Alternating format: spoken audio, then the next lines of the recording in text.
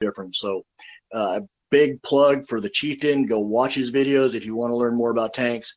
But he goes into the survivability onion pretty in depth. So armor is actually one of the last layers of the onion. If you're now relying on your armor to protect you, you're in trouble. And it doesn't matter what you want, because armor can always be defeated by something. You can't hit what you can't see. So don't be seen. So things like camouflage, having the better optics so that you get to engage first, because whoever fires first usually wins. It gets really, really complex, which is why Western countries invested so much in things like fire control and optics starting back in the 1960s with the development of laser rangefinders and stuff like that, because we knew we were going to be outnumbered, but we would be fighting defensively. And so better fire control would give us the ability to see first, shoot first, win. So are there any other armor questions? Can I ask you a really silly question? And I know the answer, but I get this question from about 5 people every day and keep saying, oh no, let's defer this to sometime when we have Raver on, and let's defer this to sometime when we have Raver on. What is the use of reactive armor? Why do people literally strap little bombs all over their tank to defend themselves from other incoming bombs? Okay, so the first couple of generations of ERA was designed to explode upon impact and use that explosion to disrupt the formation of the heat round's EFP. That was almost useless against a Sabo round. Would go right through it. There was nothing there to work against the Sabo. The latest generation of heavy ERAs used the explosion on steel plates to also induce shear, so that the shearing of the steel plate, the exterior steel plate of the ERA panel, then hits the side of the penetrator, hopefully, cutting it like a blade. There was even talk about using rubber as a type of non-explosive reactive armor, where you've got a hard steel plate that's mounted to the hull. It's not going to move. You've got your rubber, and then you've got another steel plate floating on that, so that when it's hit, it induces shear against the penetrator. Crypto? Since February, I've seen, obviously, we've all seen a lot of tanks, and this is coming from someone who's quite ignorant of military, things like that, but tanks always seems, I don't know, quite outdated, even though some of these tanks are top of the line, like extremely advanced. It still seems crazy to me that we're still fighting wars in tanks.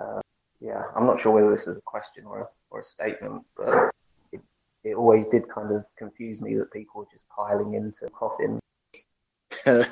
So, artillery can shoot a lot farther than a tank can. But what other battlefield system can see a target to say, whatever the horizon is, based on your elevation? Spot a target because it's got modern optics and fire control, day, night, any weather, and put a round into it within, say, 4 seconds, 5 seconds, 30 seconds of finding that target. There is no other battlefield system that has that ability to apply direct fires that fast with that much effect. I mean, we're talking 120 millimeters. That's artillery scale weapons able to be laid onto a target within seconds of it being identified to within any range that the tank can see. Excellent answer. I'm no longer ignorant. Okay, so another silly question. Why does a tank have so much shorter a range than an artillery piece? Right? Because it's a self-propelled howitzer, it looks very similar to how a tank looks. Direct fire versus indirect fire. I mean, you can ramp a tank up so it's facing upslope and then do max elevation on the gun and load around, and it'll go, well past 10 kilometers, depending on what you're firing. It could go way, way, way past that, like a Sabo, a giant dart. It's going to go for a long time if you misindex it, which I've seen happen.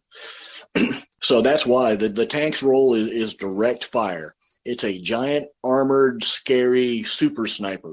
Thank you, Raver. It seems like Twitter might be back up. Shipyard? I mean, if Raver was done, I could talk about ships to keep us going until Twitter comes back online, if you want. Oh, no, it is actually online. No, I need you to go away. Yeah, you go eat breakfast, Raver. Thank you very much. I think we all learned a lot about tanks now. Sorry, I'm just trying to process this because it looks like it's kind of half up and not completely up. Very confusing. But yeah, ladies and gentlemen, if you can see Twitter, try to retweet the space and maybe we'll get more people join us. But actually, we kept pretty steady throughout, which was very surprising to me. It just means that everybody was very much engaged with all the stuff that Raver was saying, which I'm very happy to hear.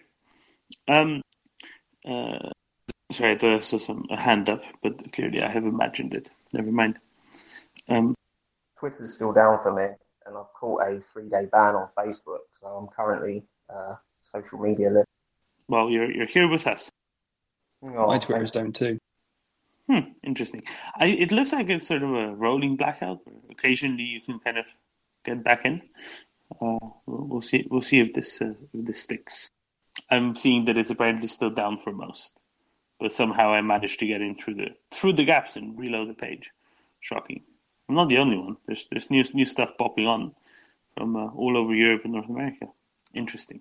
Anyway, Shipyard, do you want to give us a little bit of an update of what you saw in the Black Sea recently, other than those ships launching cruise missiles at Vinnytsia? Yeah, I can give you probably about 50 ships, positions, and updates. No, that's probably too many because Okay. I think we're just going to lose the focus a little bit. You know how it is because everybody who's not a ship position expert won't really know how it's looking like or be able to imagine so many ships. Actually, we have a question for you. How busy has the Sea of Azov been lately? Because is it true that there's more Russian military ships, more Russian naval assets in the Sea of Azov as of late? Well, there's always been a contingent in there. But recently there's mainly been like an anti-submarine warfare corvette, a couple of mine hunters, and a couple of large salvage ships. But aside from that, we haven't really seen many largish, quote-unquote, largish warships like Grigorovich's or Sviazks. We've mainly just been seeing those. Granted, that could be slightly wrong on the Sviazk, but we definitely haven't seen the largest units or the kilos going up. And actually, quick question. So sometimes when the cruise missiles are launched, a lot of the NATO, let's say, reconnaissance assets over the Black Sea, right? Planes in this case, not surface vessels, tend to go kind of dark for a little bit, tend to turn off their transponders for a little bit. A, has this happened today, if you happen to know? And B, why would they do that? So there's probably multiple reasons for this. So one I'm about to give you might not be correct. So in terms of this morning, I haven't seen any aircraft go dark. So that's that first answer. The second answer is there's a possibility that they might go dark because they fear it could be a surface-to-air missile launch, just as one of those out there. Because when you get a detection of a launch, sometimes it's hard to tell if it's going to be a surface-to-air missile or a land attack cruise missile or an anti-ship missile. Because, yes, radar's good, but you can't exactly pinpoint where it's coming out of the ship, which is the problem. So they'll usually get an IR detection, or they'll detect the fire control radar, or, well, that's if they're firing surface-to-air. Not sure about land attack, because I'm pretty sure they just put in the GPS and away they go. But I think it's because when they see IR, they'll go dark, turn away, just in case, it's bound for them. Right, fair enough. Makes sense. Axel's back. That means that at least some people can re-access the space. That's excellent. Yeah, mine's now working. And also, by the way, I was joking with the 50. It's probably about 15, 20. Okay, fair enough. Axel, welcome up. You missed all the fun. Okay, what did I miss? Gentle people. I see the shipyard is back. You missed... Hello, mate. The shipyard is back. You missed a Twitter blackout whereby nobody could actually access Twitter for half an hour. And nevertheless, we kept exactly the same numbers in the space. Everybody stayed around because nobody could do anything else on Twitter. You have to be kidding, right? No, seriously.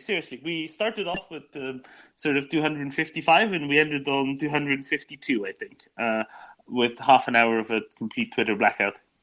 Well, come on. Let's put it this way. Maria Aids water report survives Twitter blackout. We should tweet this out.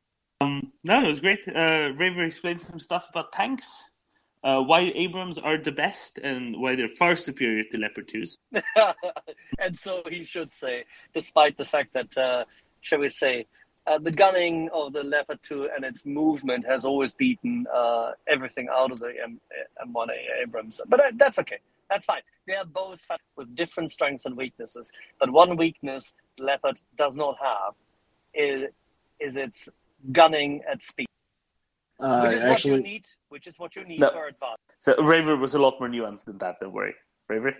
Hey, Axel, the Germans refuse to use a DU round. They use a tungsten cobalt round, which is actually more toxic, which just gives me the giggles every time I talk about it. I know. I'm with you, Raver. I'm with you. It's completely solid bullshit. I agree. But the American M829A3 and now the 829A4 give Abrams absolutely unmatched gun power when it comes to actual armor penetration. The German guns got more velocity, but it's firing a much lighter round.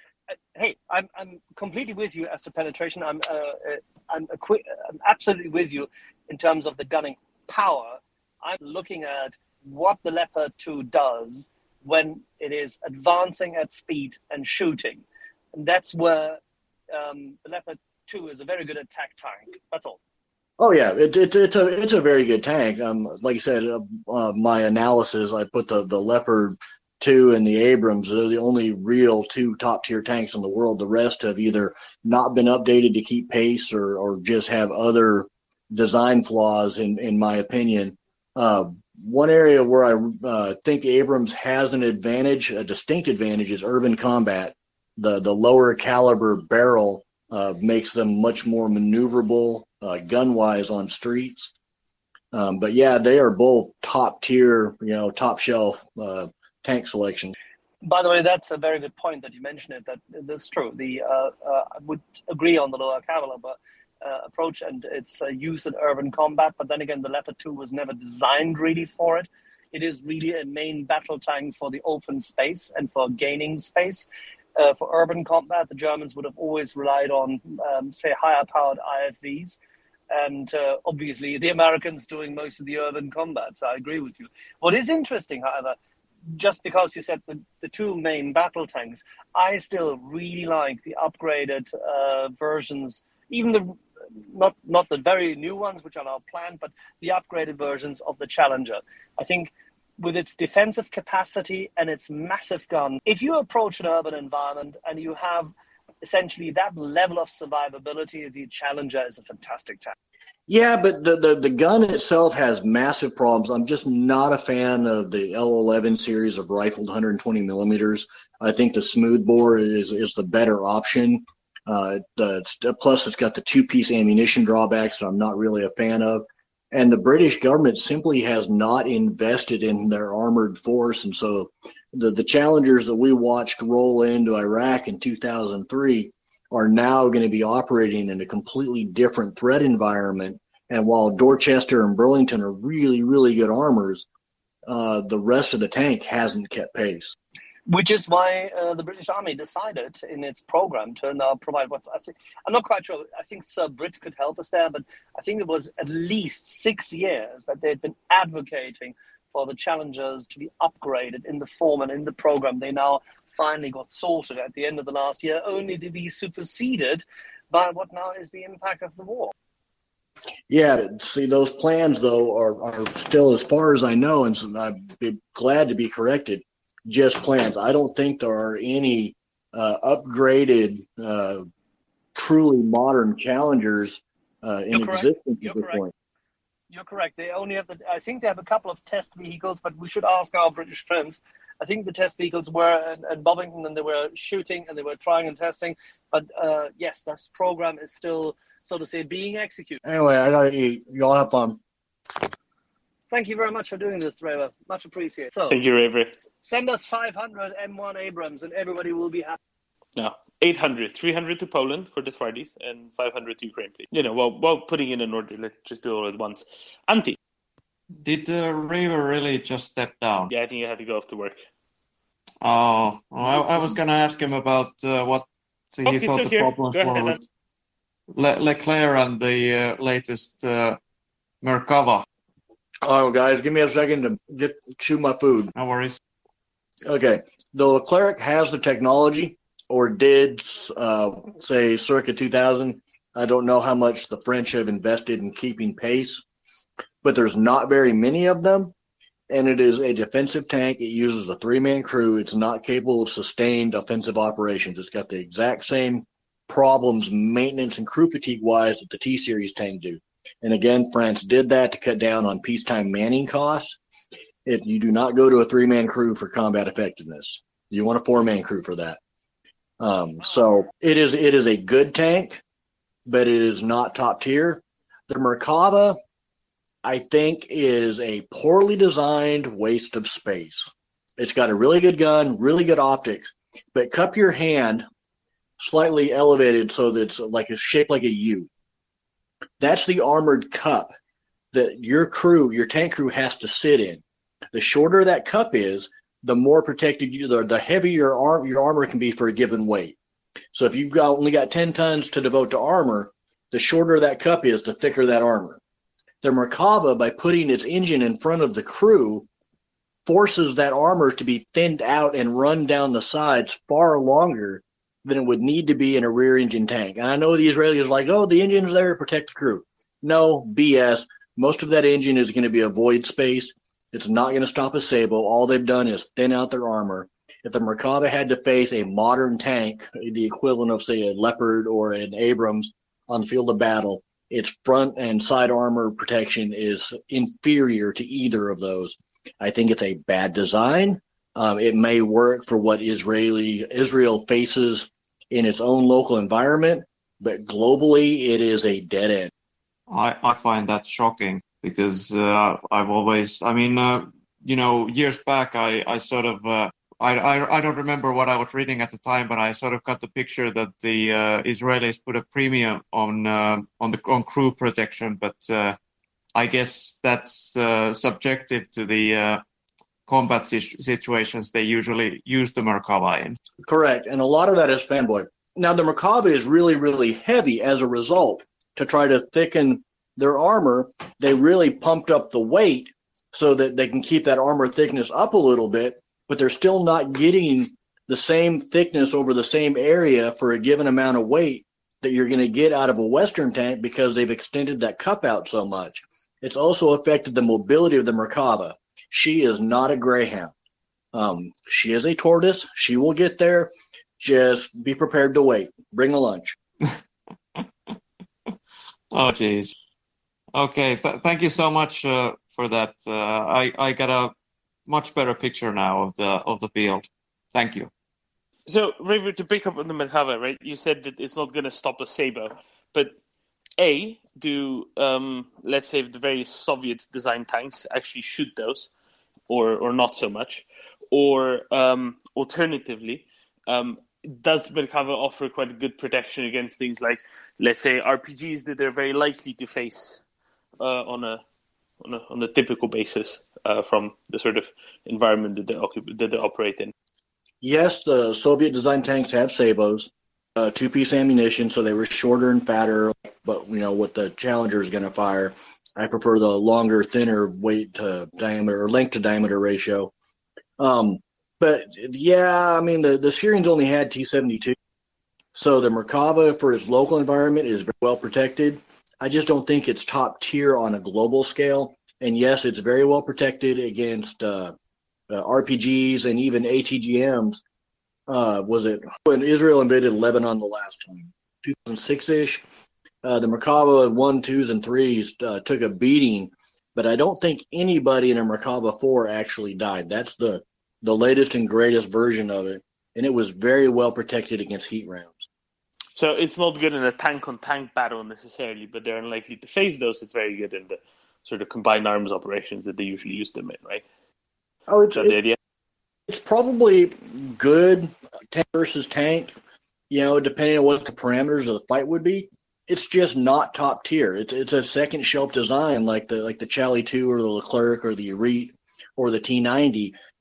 Design drawbacks that may be due to local concerns or local design choices, but they keep it off the top shelf. Thank you, Raver. Danny. Hey guys, I was thinking to give Raver the opportunity to finish his breakfast, and I can tell you a little bit of news that I've just read. There's a Absolutely. MQ-9 Reaper drone, an American Reaper drone that was stationed in Romania at the 71st Airborne Base. Actually looks like it crashed into the field next to the base, and it was destroyed. Information is coming in that it was unarmed. It was just doing a test flight, and there's a little bit of footage of it burning in the field. And it's been known that at least for 2 years, Reaper drones have been stationed there. So I guess they were flying it to train maybe people, and it looks like it fell out of the sky. So I'm only saying this that you'll probably see propaganda about it from Russian channels, is what I'm expecting. So, thanks, Danny. Yeah, I'm sure that we're going to see somebody in Russia saying, it just couldn't live. Ladies and gentlemen, welcome back to the Walter Report. Today is Bastille Day, the 14th of July. It is 3 p.m. in Central Europe, 4 p.m. Kiev, 2 p.m. London, 9 a.m. New York, 6 a.m. in California. If you're anywhere else, check your phone. You're literally staring right at it. It will tell you the time. This is the Walter Report. We're here talking about 24/7 since February 24th, the wholesale Russian invasion of Ukraine and the genocide that the Russians are committing in Ukraine. Earlier this morning, Russians have struck the western Ukrainian city of Vinnytsia, or the western central Ukrainian city of Vinnytsia, with 3 cruise missiles. 4 others were deterred previously by Ukrainian air defenses, and have struck a city square, an office building, and killed at least, to what we know now, 20 people, including 3 children, with many dozens more wounded. If someone can try to come back up, so I know that I'm not speaking to no one, that would be great. If you could also be so kind as to share and retweet the space. Actually, I can't bring you up. It only gives me the option to remove you, and I don't want to do that. If be so kind as to share and retweet the space, that would be great. Click that big blue button in the bottom right corner of the screen, and we will get you right up. The last thing we were talking about before we suddenly crashed was... now I can add the Axel. Was about the MQ-9, is it, drone that crashed in Romania? That's the last thing we were on about, I think. Right. Axel, are you up? Can you see? I can hear you. I can see everything. And excellent. It's like hell. But take it yes, away. And I can hear you, which is good. Now, I've done the timestamp. I've done an introduction. I need to tweet out the space, and I can't do that while talking. So if you want to carry on, or shall we go to Timu? We can go to Timu, and then Peace for Ukraine. That'll be fine.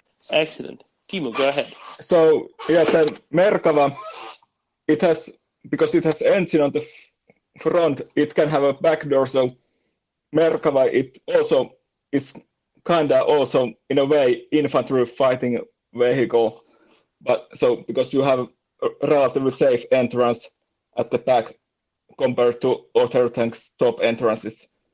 But that compromise, it comes with other costs. So it's a design for Israeli needs, how they use it and so on. Yeah, that makes good sense. Thank you, Timo. I guess Raver's gone by now, but you're right, and that's another function that they use the tank for, right? Making it a little bit more flexible than normal. Peace for Ukraine. Hi again. I just wanted to say that I could hear and all was well. It's still, there's a bit of glitches when trying to tweet out the space, but I just saw yours, so I've just retweeted, I guess. If we all here go and do the same, it will help improve the space. And let's carry on the good fight. Thank you. Obrigado, Peace for Ukraine. Thank you very much. Yes, please do that. Please share and retweet the space. If you can't manage to get it tweeted out, just try to at least retweet it from somewhere else. That'd be fantastic. Get some visibility up. We only have 150 people now, so JJ. Good morning. I was just reading some Ukrainian news, and there's an article I came across, and it's a bit technical, so maybe you or Axel can help explain it. It says that Ukraine has become an associated member of the NATO's multilateral interoperability program. Right. So NATO joined that actually a few days ago. It's a consortium of a bunch of different NATO members. It's a bunch of different NATO members that aren't necessarily a part of NATO that have initially joined that. And Ukraine is the newest member. Austria and Switzerland are other European members. There's also countries like Australia and New Zealand in there. I think Finland and Sweden have been members for a very long time already. I think Finland and Sweden are members, pretty sure. And this was all about getting some NATO countries together with some non-NATO countries and enable their militaries to talk to each other better and cooperate on various missions as well as training programs together. Axel, is this a significant step for Ukraine to be joining this? Sorry, I did not hear a dang thing. I apologize. What was the question? So there's an announcement today that Ukraine has become an associate member of the NATO Multilateral Interoperability Program. I briefly explained what that is, but how significant is that? The preparation. If you adopt NATO standards for your armor and your procedures, then interoperability is key. And that is one of the, precedents, so to say, to future NATO membership. This is what I think... Gosh, when did the Finns start interoperability? Maybe 1994? Yeah, okay, it could be. I think it was definitely after in 1994, the Russian troops left Estonia, and at that point in time, the Finns didn't have that. If it's 95, great. Hey, yeah, well, I'm not far off then. Is this something that will start to take effect immediately then and be of benefit to Ukraine? It's a program, so... They are already, the thing is that the Ukrainian troops are already being provided currently with a lot of NATO equipment, kit and the likes. So it's only sensible and reasonable that they enter such a program because they are abiding by, since the first Ramstein, the decision was made that NATO standard ammunition, NATO standard gunnery would be, and also small arms would in future be what Ukraine shall be using, so that its full integration into the arsenal of democracy of the West could continue successfully. At that point in time, it was evident that they would have to enter the interoperability circle. So that's completely normal. And it's not that it has immediate effect. What has immediate effect is operating with a kit. What is necessary is that you integrate with the procedures, the procurement procedures, the training procedures, the rollout, and that they are doing it is just a continuation of the existing program. Great, thank you. You're very welcome. Thank you, Axel. And thank you, JJ, for raising this. I've not previously noticed those news, but now I see that there was an initial announcement on the Ukrainian news agency website a couple of days ago already, and somehow it slipped my view altogether. Thank you for bringing it up. And ladies and gentlemen, anybody who would like to jump up and speak, ask a question, make a comment, bring us any sort of news that we might have missed by now, in all the commotion of Twitter being down, of Twitter being down, and then the space crashing unexpectedly. It'd be fantastic if you jump up and talk to us a little bit. Peace for Ukraine. Isn't the only good thing that whilst Twitter has today, its first, I don't know, when Twitter was last really down for something, somebody has to tell us this. I mean, somebody here needs to know this, I'm sure. But in the past few years, whenever that was the case, isn't it great that on a day like this, we at least have the biggest array and the biggest stack of speakers from all corners of the earth having converged on Ukraine joining us? I think it's fantastic. We will fend this off easily. Yes, we will. And just by the way, thank you very much, Ben. There's a number of speakers that we have coming up, number of special guests coming up later today. We will be hosting 3 war reporters. First at noon Eastern, that is 6 p.m. Central European Time, 7 p.m. Kiev. We'll be joined by Irina Shev, who's a Ukrainian-born Portuguese journalist who's been stationed in Ukraine for much of the last 4.5 months. She's currently in Portugal for the last few days, and she will be in Portugal still tonight as she's talking to us. But she has been all over Ukraine over the recent 4.5 months already, was in Ukraine when the wholesale Russian invasion of Ukraine started on February 24th, and stayed going around not just Kiev, but also Odessa and Mykolaiv in the south, in the southwest of Ukraine, as well as to Kharkiv and Sumy and various parts of Donetsk and Luhansk Oblast as well. She'll be telling us all about her time in Ukraine over the past 4.5 months and her experiences as a war reporter. Then an hour later at 1 p.m. Eastern Time, 7 p.m. Central European Time, 8 p.m. Kiev, we'll be joined by our Australian friend Bryce Wilson, as well as his partner, Guillaume Ptak, who are stationed in Kramatorsk and traveled to Bakhmut a couple of days ago. Yesterday, Axel, were they in Siversk, if I remember correctly, and I think they're back in Bakhmut either tomorrow or the day after tomorrow again. They're traveling all around that area, based in Kramatorsk, all around that JFO area in Donetsk and Luhansk Oblasts. And they'll be telling us about everything that they've seen in the last few days there. They were in Mykolaiv last week as well, but I think we already got our fill of all of that from Bryce a few days ago. So it'll be a very busy afternoon or evening, depending on where you are in that respect. And then later on at 7 p.m. Eastern Time, already tomorrow in much of the world, not in the Western Hemisphere, of course, we'll be joined by Mick Ryan, a retired Major General of the Australian Army, tweets at War of the Future. And he'll be discussing with us both the situation on the ground in Ukraine on a high-level military basis, as well as his prognoses for how the war is going to unfold over the coming weeks in Ukraine. So starting at noon today with Irina, and then carrying on all the way until the hours of the evening, or even into tomorrow, depending on where you are, have a lineup of special guests. Already, of course, 3 hours ago, we were joined by the vice president, I believe, of the French branch of the Ukrainian World Congress. Volodymyr Kogutiak.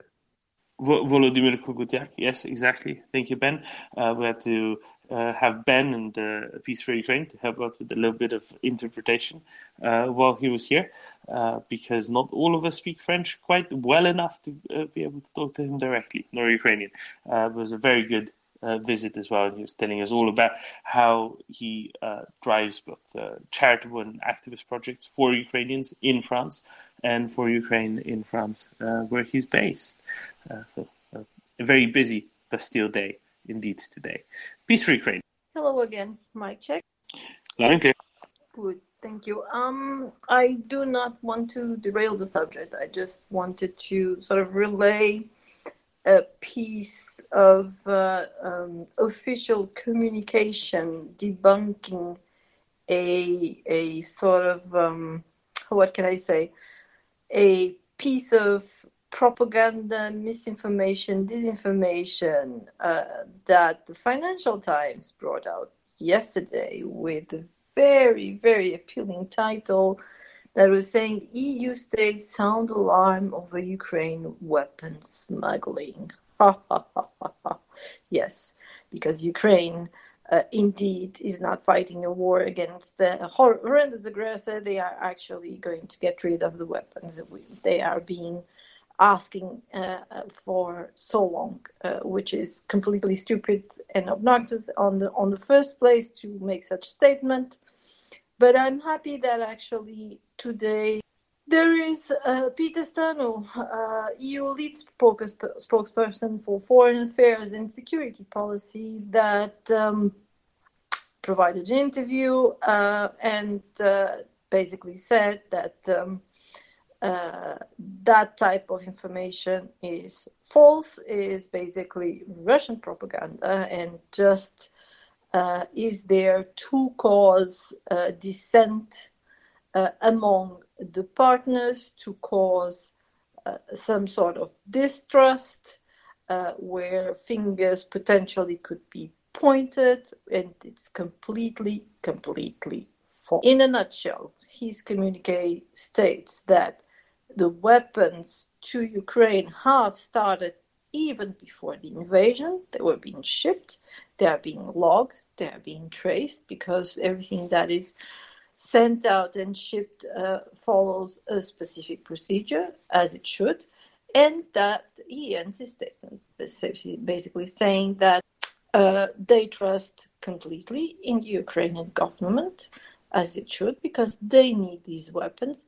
They are fighting for their own existence. They are fighting a illegal invasion. They are fighting a war to defend themselves, and they trust entirely in the Ukrainian government. And there is no such alarm, no such distrust.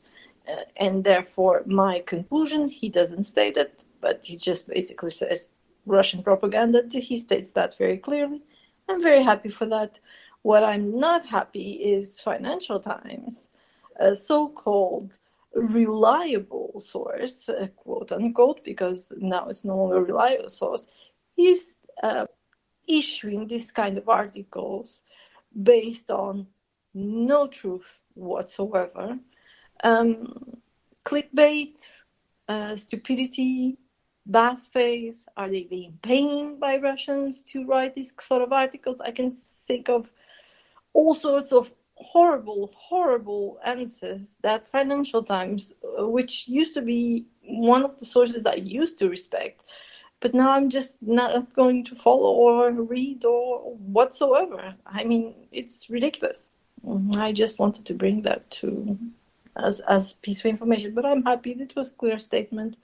I will tweet about it, send a nice message to Financial Times, because basically it's unacceptable.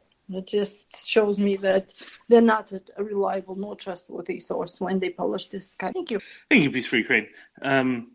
It's very disheartening when serious news organizations report on half-baked news like that, and especially in such a careless, imprecise manner. I'm very glad the EU Commission spokesman set them straight on that, and the matter has been appropriately resolved.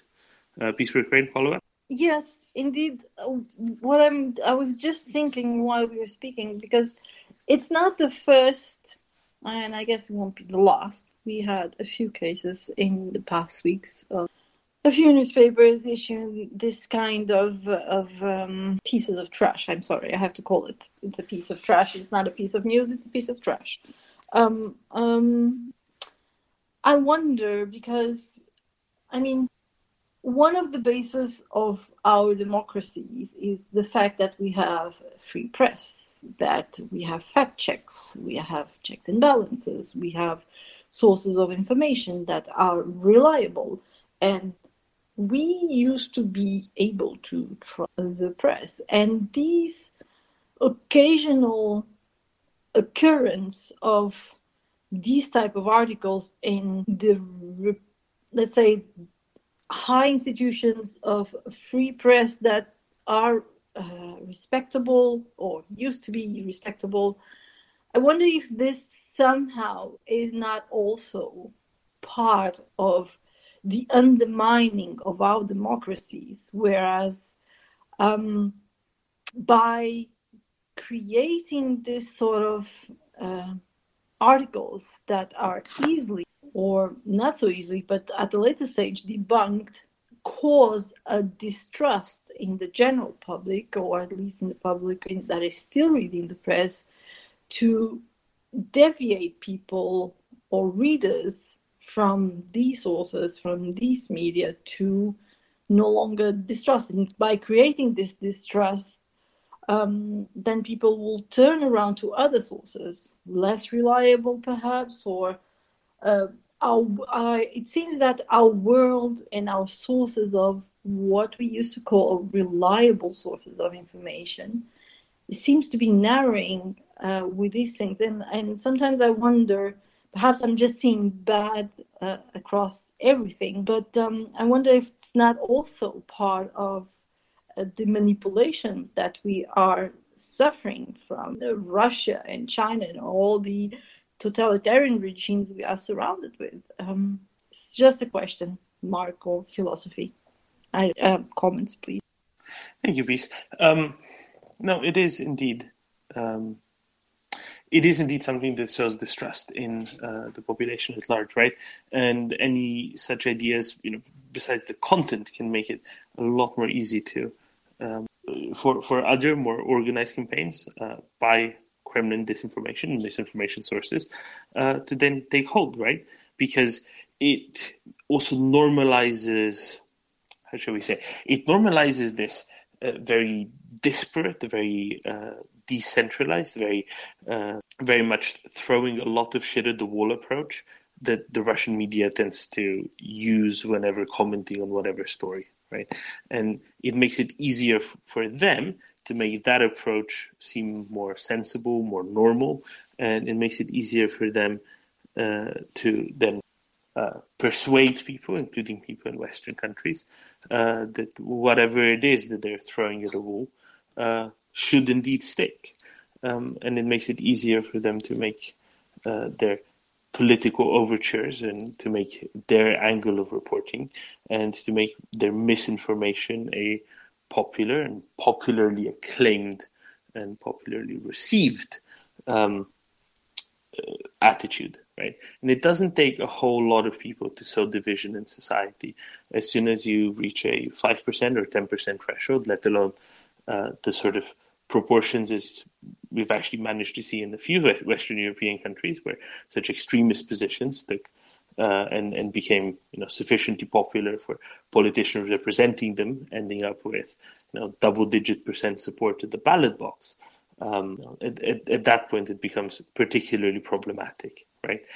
The other aspect of it is, of course, the re-import of news from the West into, say, Russia, or the reuse, the recycling of such reporting by Russian misinformation and disinformation centers, right? They very much like to say, oh, look, even such and such major Western outlet admits to Russia being in the right and, say, Ukraine or the West being in the wrong, or NATO being in the wrong, and then additionally misusing and reusing, re-importing such information for their own benefit in different information space.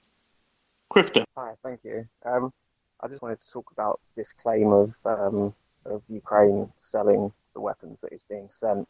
From what I see, this is going to be one of two things. Either it's going to be Russia outright lying, or it's a scam, because from what I can see, and this is coming from RT themselves, they claim to have blown the lid blown it all wide open, that Ukraine's selling all its javelins and stuff. In fact, all of this was gathered from one message sent to them. I think it was through Signal, an encrypted messaging app, saying, send us a deposit and we'll send you the javelins.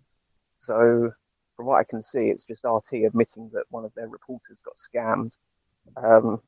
And let's not forget that in about 5 minutes, you can go on a darknet marketplace and create a listing for a Russian S-400 system. And by Russian logic, that's proof that Russia's selling their S-400s. Like, it's crazy. Like, they've got such a low bar for proof that a screenshot from a darknet marketplace is literally all they have. That is the best thing they have to prove this. So yeah, the fact that Financial Times is reporting on this, giving it any kind of credibility, is fucking infuriating. I'm done. Thank you, Crypto. I'll pile on this a little bit further. So there's a few other things that various Russian media sources have been reporting. They have reported, among other, that the Ukrainian troops have sold the Russians, I think, an aggregate of 7 Caesar self-propelled guns by now, a couple of HIMARS, some anti-air defense assets, a bunch of tanks that they were given by Poland, for example, and a few by the Czechs, Of course, there's no pictorial proof ever of Russians having these. There's no pictorial proof ever of Russians using these. They just keep claiming that Ukrainians are selling them all sorts of stuff, because that's all they have is these manufactured claims, which have no basis in reality whatsoever. And they'll keep doing this because, I don't know, it feeds their own domestic propaganda a little bit. Not entirely sure. What we have had yesterday, however, maybe 2 days ago, is one of the Belarusian soldiers that was sent to demonstrate on the Belarusian side of the border to tie up Ukrainian troops, has actually literally illegally crossed the border and defected to Ukraine because he wants to go and fight for Ukraine instead of sitting on the Belarusian side of the border tying up Ukrainian troops. There's sometimes what should we say, good things that come out of that as well. But no, Russians have a propensity to claim any, Ukrainian incompetency or Ukrainian mismanagement, whereas it's their ammo depots that are getting blown up left and right by exactly those same Ukrainian-operated HIMARS systems that have been so excellently equipped and donated and trained on by the US, for example, among other Western countries who are donating the M270 MLRS. The Russians claim that they've actually bought off of Ukrainians for peanuts, which they haven't, otherwise they wouldn't keep blowing up Russian ammo depots. Right, simple as that. JJ.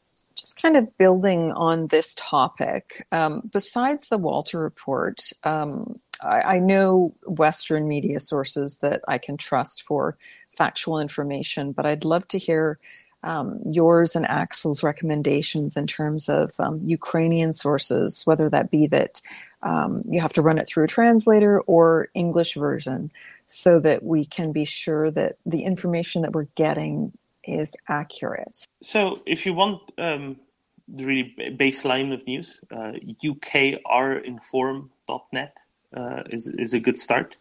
It's kind of the Ukrainian equivalent of the AP or Reuters or anything like that. They tend to have relatively boring reporting most of the time, but at least it's very much factually correct. Beyond that, you can have a look at the Kyiv Independent or the Kyiv Post, both of which are pretty good sources as well. There's also tsn.ua, which you might find useful.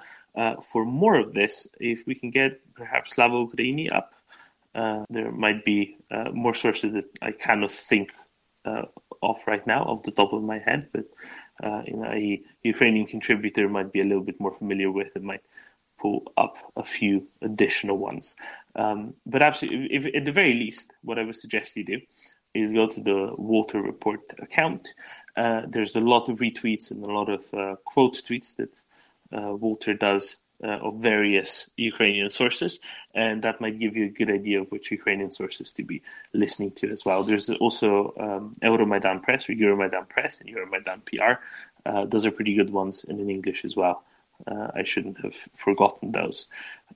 What I would avoid, that some people quite like to listen to or quite like to read, are a few aggregators such as Nechta or Nexta, it looks like Nexta, or Truha TV. Sometimes they aggregate things a little bit quicker and they're a little bit more unverified than some others. So maybe they're not the best ones to rely upon always.